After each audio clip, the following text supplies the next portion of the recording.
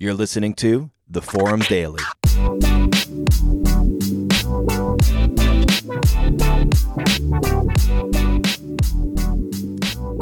Welcome to The Forum Daily. It is Easter Monday, April the 13th, 2020.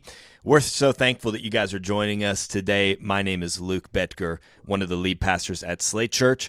And with me, across from me in the digital world, is Brandon Richardson, one of the other lead pastors at Slate Church. Good morning. Good morning. How was Easter for you? It was great. Ate lots of chocolate. We had Did the stuff you're supposed to do. Yeah, that's shouldn't be the highlight, but it's the first thing that I thought of. Totally. But had some good Easter services and spent some good time with the kids and my parents. So Nice. That was really good. My brother. Yeah, that's awesome. It's good to Easter's awesome to spend time with family. It's such a nice time. Yeah, and that's one of those added benefits maybe of choosing to live where we have during this season, because otherwise we wouldn't have been able to spend time with them. So no, that's exactly right. Yeah, How was your weekend? Yeah, it was good. Very similar. I mean, obviously a different Easter. Great church services, fantastic. Was able to visit my grandma over the fence in her yard, so I was able to talk to her for a while, and same thing with my parents. And so it was a nice time. We had a good Easter, although it was certainly a different one, but still really great. Yeah, absolutely. Did you get any chocolate? Yeah, my parents got me some chocolate, and so I'll be eating that today. Although all of it. You and Victoria, although you say that, you guys are like chocolate hoarders. I would say that you guys don't get given you don't have it's not like everybody's giving you chocolate, but when you're given chocolate, like you have this one drawer in your house that I'm tempted to raid almost every day. We do have that drawer of, when we have relatives come from Sweden or whatever else, they're always bringing like candy and chocolate. And that drawer fills up pretty quick at our house. And for some reason, we just don't eat it as quick as we get it. So we have like so many chocolate bars, Swedish chocolate bars, Swedish candy. Like the thing is like filled to overflow essentially. Yeah, it's weird, man. I don't know why that is. And I like chocolate too. It's a nice thing. But I think for me, if it was full of like Sour Patch Kids, I would eat it all. Yeah, sure. But chocolate is a slower thing for me. I have a couple pieces and like that's all I need, But yeah, I mean, now you've leaked that secret out. I better change the lock on my house. Probably put some upgrade the security a little bit now that people know there's just a giant reservoir of chocolate and that kind of stuff. Yeah, for anybody that has tried Swedish chocolate, they'll be at your house this afternoon. So. Hey, it's Monday, but today we are doing our Friday book club. Yeah, what a weird thing, eh? It's pretty weird. Obviously, Friday was Good Friday, so we decided to move this to today. And guess what, man? We have got a new jingle. Yeah, the last jingle only lasted 1 week because we had somebody else make another one. It was dethroned. Sorry, Jared. And this one is sick, man. It's gonna be Jared, yours was good. And he put some work into it, and that's exactly what we wanted to see was just something. Yeah. But Jericho Vera has dethroned you. He's dethroned you. Sorry, man. So, hey, without any further ado, it's time for Brandon and Luke's Friday Books. Friday books. Friday books. Friday Books. Luke and Brandon's Friday Book Club. How awesome was that theme song? It was sick. Man, Jericho, you're the man. You're the man, and you just came up with some new music on SoundCloud. I believe. Yeah, I think that's right. But if you look up Jericho Vera, JerricoVera, thank you for making that jingle for our new. Well, I guess it's not new. It's a new jingle for our very much the same book club. That's right. And that was awesome. I love that. It's so cool that we've got creative people who are just sending stuff in. That's a lot of fun. I like it. Well, hey, we have read this past week chapters, what is it, 3 and 4? Is that what this is? I can't remember what the chapters are because they're not quite numbered, but I think it's 2, 3. It's 4 and 5, I think. maybe we're on 4 and 5. Whatever They it were was, great chapters. Whatever it was, they were good chapters. Yeah, I agree. Yeah, They were 4 and great 5. chapters. Okay, 4 and 5. And we And started with the chapter about God being slow to anger. Yeah, slow to anger. You know what? I love this chapter, actually. I think it, again, I've been really impressed how John Mark Comer has been able to take like really, really complex subjects, Yeah. and distill them in a way that is really digestible for anybody who's reading. Yeah, I agree. I mean, again, we're talking about like big stuff that's debated in, theological rooms and all of these types of things. And he really does a good job of just presenting it in a great way without trying to say, hey, I'm the authority on this, but here's what the Bible says and the way that I understand it. And I think that it is just a really healthy approach to all of this. And so why don't we jump in? Why don't we talk about this first chapter here? What were some of the things that you noticed about it, Brandon? Yeah, I mean, this is a tension that, whereas maybe earlier in the book there were some new concepts, this tension is something I think, especially for us as pastors, I don't think we could responsibly get to where we are today if we hadn't put some thought into this question. Yeah. I think it just brought fresh perspective, but not a perspective that's unknown or one, to be completely honest, that we haven't. I mean, I'm taking a guess for you, but I think we've talked about this before that we haven't actually thought through, right? So Yeah. there's a lot of stuff in here that it's like, oh yeah. I mean, this is where I would land on this, but he just gave words to it, which I really liked. Totally. I think he has some sticky statements, like even the title of the chapter is Why We Actually Crave the Wrath of God. Yeah. Immediately it just brings a different perspective to something that we've wrestled with and debated with for a long time. And of course, as we continue to unpack this chapter, we'll get to why that actually is. But I didn't, I underline a lot of almost his entire book. There's like almost every page there's something that you just kind of like underline. You're like, oh, that's good. I found it interesting that I didn't do that until a few pages in when he gave a definition of God's wrath. And then he started to break down with this chart the present versus active, Yep. and passive versus future. And I said that wrong. Active versus passive, present versus future. And I thought that was a really helpful chart. Yeah, I love that. I think his ability, the way he defines God's wrath is his steady, unrelenting, unremitting, uncompromising antagonism to evil in all its forms and manifestations. I think that is a fantastic definition of God's wrath, and that idea that our world today has a real problem with God's wrath, but that idea of no, if we really step back, we actually crave God's wrath against injustice and evil in our world, and that's something that we so desire. And I thought that was fantastic. The way that he differentiates the fact that our anger, and of course, that seems to always be our starting point, right? It's like our perspective.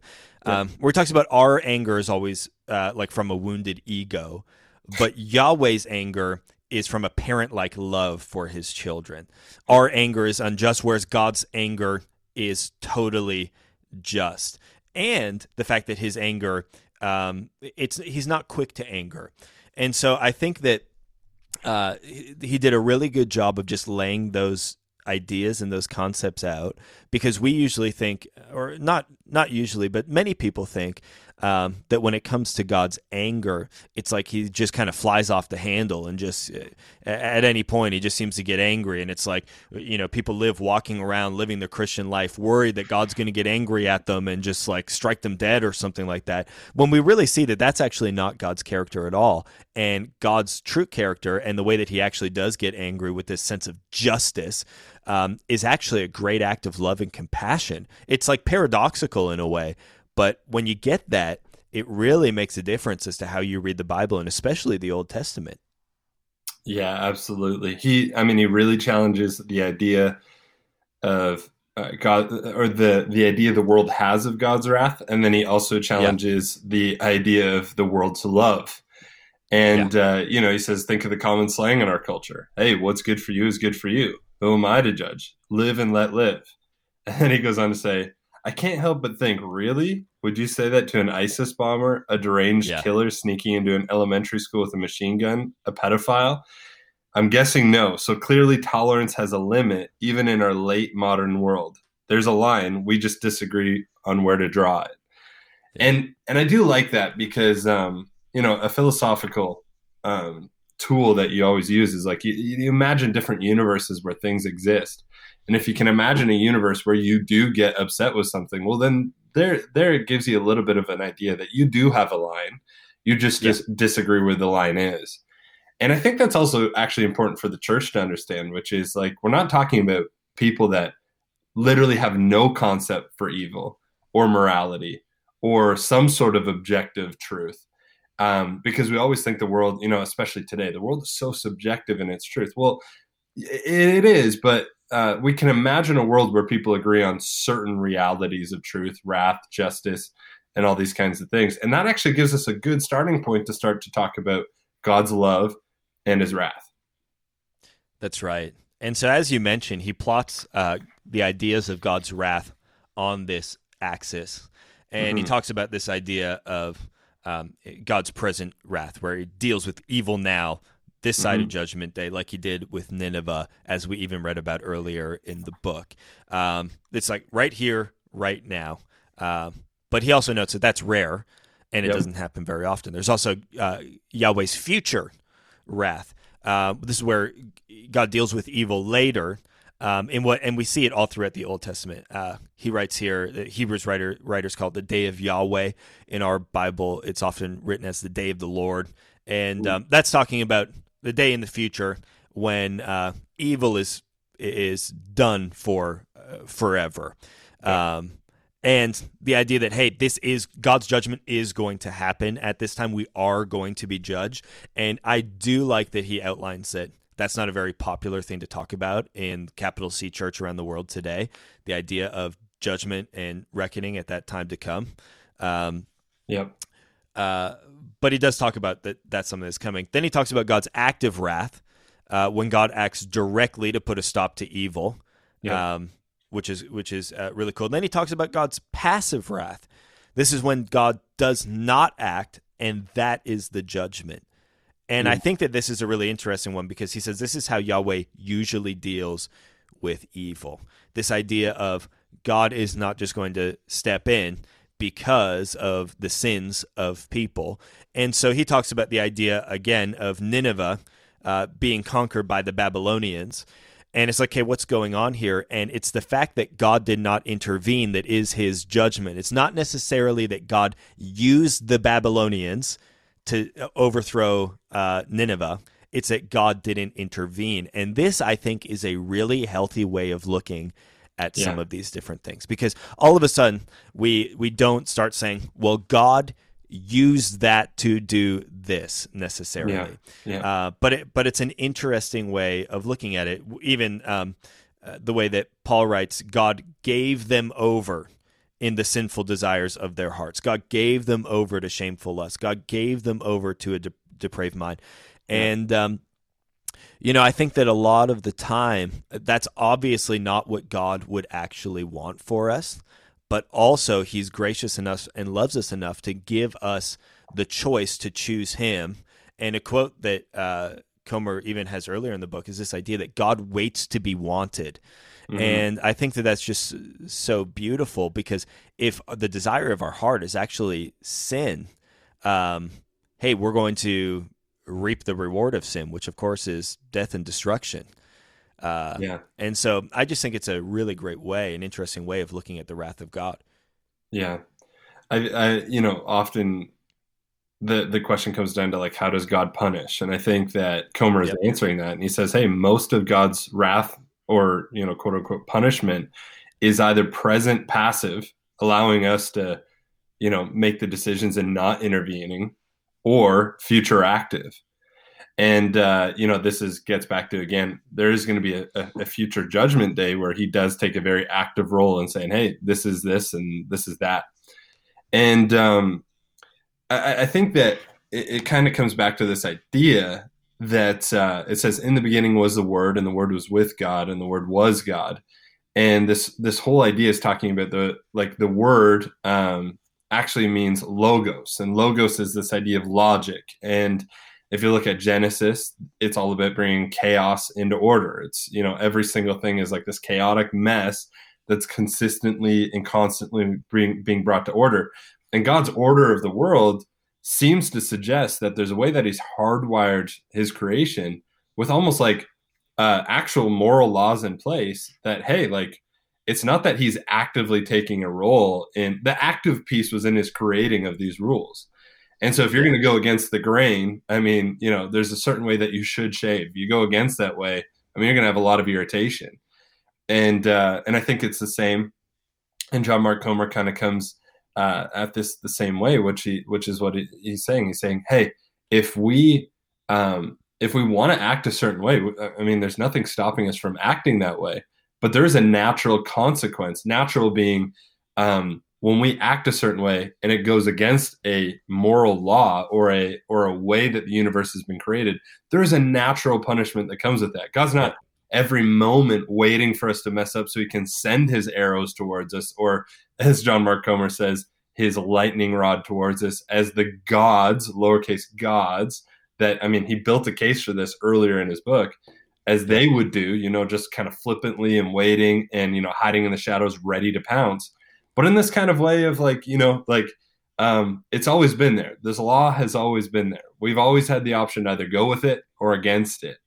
And that's where it kind of comes to the present passive. Yeah, and then continuing on, Comer brings us all around to Jesus. And it's great that he does this because, again, a lot of people sort of have this separate idea between Jesus in the New Testament and Yahweh in the Old Testament. But I love that Comer does a good job of breaking down that wall and showing actually there's still one and the same, and really talks about the idea that Jesus came with the message that the kingdom of God has come near. Repent and believe the good news. Right? That's the writer Mark's summary of the message of Jesus. Jesus' overarching message was that the kingdom of God was finally breaking through into the world through Jesus Christ. So we need to repent, come over to his side so that we can enter and live in this new, beautiful reality with him. And oftentimes, we have all of these, again, caricatures of the God of the Old Testament versus, Jesus is sort of just kind of being some loving hippie in the New Testament. That's right. But of course, then he outlines this story of Jesus overturning the tables in the temple, and he talks about the idea that the temple was really this cultural hub in society, and it was really that place that was like the meeting place between heaven and earth in their society.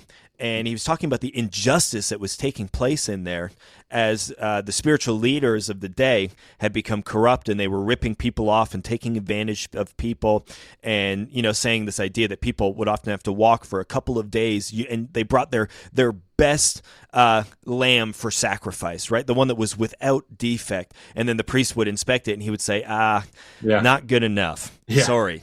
But fortunately, we got a whole pen of perfectly acceptable pre-approved lambs that you can choose from for we just so happen to have for the low price of and like just this slimy taking advantage of kind of thing. And it's like, well, you can just buy one of ours. And it's like, oh my goodness, this is an absolute injustice taking place in the church, no less.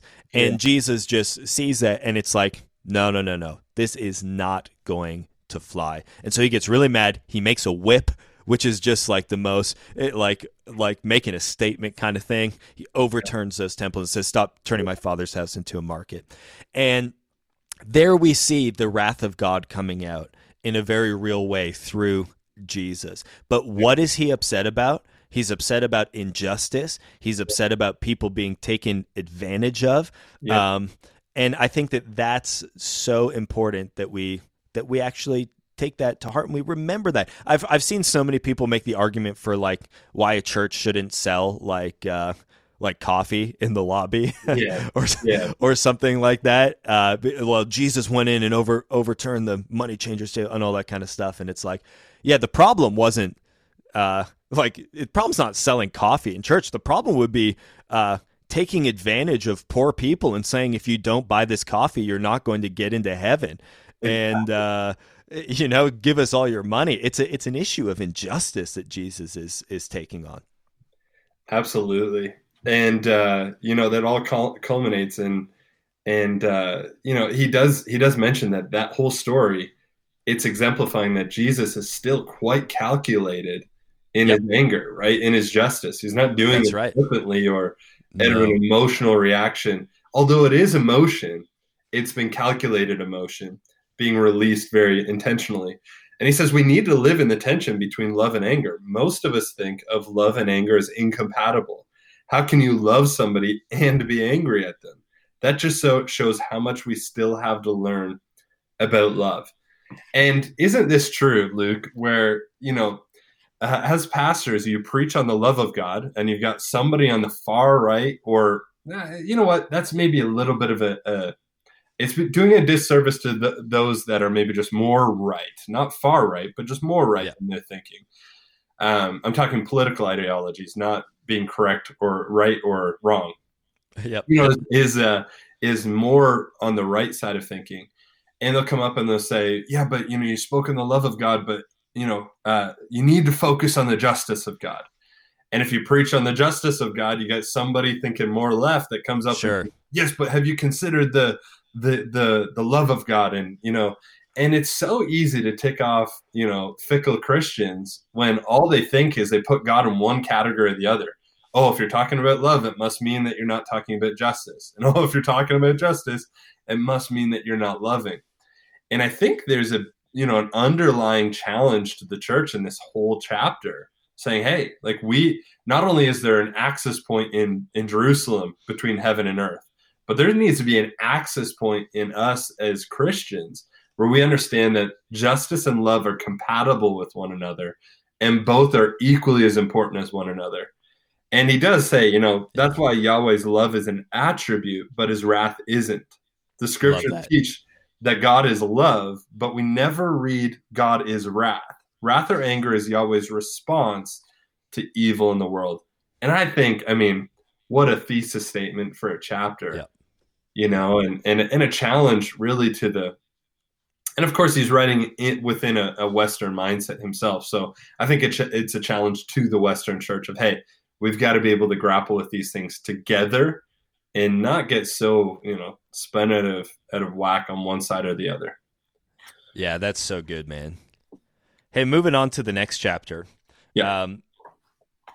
I love it. So it goes right out of talking about God slow to anger, and goes right into this idea of talking about abounding in love and faithfulness. And the chapter title is Long Obedience in the Same Direction in an Age of Instant Gratification. And I think that this is also a great chapter, and certainly a great one to follow up the chapter that we just read as well. He breaks down these words as they were in the Hebrew. And so he notes that love and faithfulness are translated as hesed and emet. Mm-hmm. And hesed is really kind of this sweeping, there's no good translation for it in English, which is one of the hard things for scholars, of course, in translating this, and why there's many different translations in that Exodus 34 chapter of this, where it could be steadfast love, unfailing love, all of these different types of things that there's just not a good word for. But he talks about the idea that this word hesed is a covenant term. And then he gets into that a little bit later about these ideas of covenant. But first he talks about this idea of emet, or faithfulness, and the idea that it's even connected to the word amen.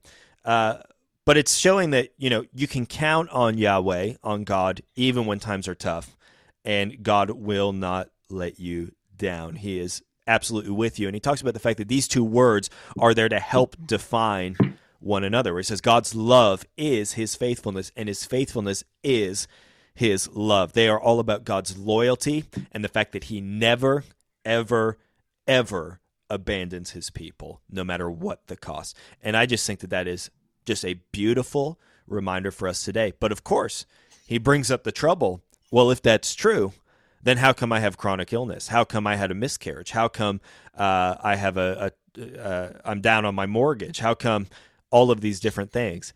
Yeah. And that really is something that I think a lot of Christians find hard to reckon with today. If God is faithful and loves us and will never, ever, ever let us down, then what in the world is actually going on here?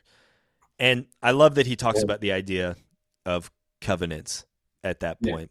Yeah. And specifically with Abraham. Honestly, have you read a accessible book that has tried to tackle as many large topics as this one? No, I honestly don't think that I have. Definitely not. Not in this type of package, not in one that's not a book that's been written for university classrooms or seminaries or something like that, but it's literally a book for the every person. And again, he's just not afraid to take on literally some of the biggest theological issues in our day. Yeah. I mean, it's the publisher of the book isn't InterVarsity Press, it's Zondervan. And exactly. I mean, nothing against Zondervan, but often, a lot of Zondervan books are post-packaged sermons where they take one idea and expand on it for 300 pages. This is one idea, God has a name, but it's got 10 mini ideas in it that are each in their own this large theological idea. I do love that idea that love is faithfulness and faithfulness is love. They help define one another in God's, in defining who God is. And it kind of moves on to the idea that the way that this is worked out is God blesses his people and then the people bless the world. Yeah. And, I once heard that the greatest risk that God ever takes is trusting his church to his people. It's good. It's good. I mean, how true is that? I mean, when I get blessed, there is just such a temptation for the people of God to become this weird filter to blessing the world.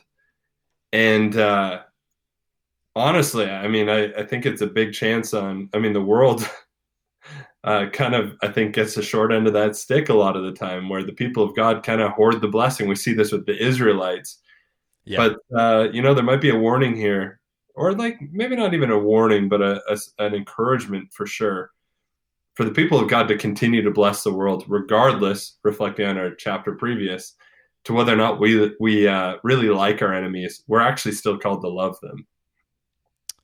That's right. And I love what he talks about when he talks about this idea of blessing, where God establishes this covenant with Abraham, a covenant being like a promise / legal contract in the day. And he talks about the closest thing that we have to covenant today is the idea of marriage as being that. But he talks about the fact that God does promise to bless Abraham through this. But he notes that Abraham's life was anything but easy after this. It wasn't like Abraham was able to just kind of retire to an apartment and have a whole bunch of money and cool clothes and nice cars and all of those different types of things. But instead, the real point of the promise, of the covenant, was that Abraham's family would function, he says, as a conduit for Yahweh to spread his life-giving regenerative blessing over every square inch of the earth. And that is the blessing in itself. So oftentimes I think in our world today, we think of blessing as material things and comfort and security, whereas God's definition of blessing when it comes to Abraham is the fact that you are going to be a part of my plan for redemption in this world. And that is a blessing. You're blessed through that. And hey, that changes the way that we think about things. And of course, as he fast forwards to Jesus as well, the ideas are similar in that Jesus doesn't say that life is going to be necessarily totally easy if we follow him and that we'll get whatever we want and all of that. In fact, he says quite the opposite, that it's going to be difficult. But the blessing that we get is a hope in knowing the absolute expectation of the coming good because of who Jesus is. And that is blessing. Blessing is not just how many things I have or followers I have or on Instagram or any of these other types of things, but it's actually being a part of God's plan for redemption here and now in this earth. And that is a pretty cool thing that we get to be a part of that. Yeah, I think that's absolutely right. And we're spending a lot more time on Instagram these days because of the season that we find ourselves in. And maybe not everybody is, but I know I am. I find myself going there a little bit more frequently through the day, and there's certainly a lot more content up there. People have more time to put it out. And one reflection that I've been taking away is that Instagram just seems to be the welling up of the person's heart, whoever's on the other side of it, what they care about and what they want other people to think about them. And it's amazing how much of this comes up as that kind of false sense of blessing. Hey, look, I live the blessed life. Yep. And here's me slowly drinking a cup of coffee in serenity and with the music that I love and all the rest. And it's a projection of what that person wants others to see, what the blessing in their life looks like. And not that that's necessarily a bad thing. Like, I don't think that that's always a terrible thing, but I think that it is a hard thing for some of us as Christians to come to grips with, which is exactly what you're reflecting on with John Mark Comer, which is, hey, the blessing is actually in being the conduit of who God wants us to be for the world. Mm-hmm. And I think that's a much harder thing to get to. It's a much harder thing to grapple with. Honestly, even as a pastor, I struggle with that one. And I think it's an encouragement. Hey, we've got to get there. Yeah. Well, hey, those are two great chapters, packed full of great stuff. For this Friday, guess what? We're reading to the end of the book, and we'll be done. So we've only got like chapter 6, and I think like a little epilogue left or something like that, and that's that. That's the book. Pretty cool. It's pretty cool. I mean, everybody that's been following along on the podcast, at least the book clip, some of you are probably just like, oh, I'll get the Coles notes from the podcast. Yeah. That's cool too. I'm glad that we're able to teach through John Mark Comer's book. But for those of you that have been reading along in the book and following along, which is a lot of people, there you go. You read a book already during quarantine by this Friday, which is really exciting. And I guess that's when we'll also announce what we're doing for our next book. That's right. So until then, this has been Brandon and Luke's Friday Books. Friday books, Friday books, Friday books. Friday Books. Still love that jingle. Luke and Brandon's Friday Book Club. Amazing. Well, hey, thank you guys so much for listening today. We'll be back tomorrow on Tuesday with another podcast. And hey, until then, be blessed, and we'll see you tomorrow.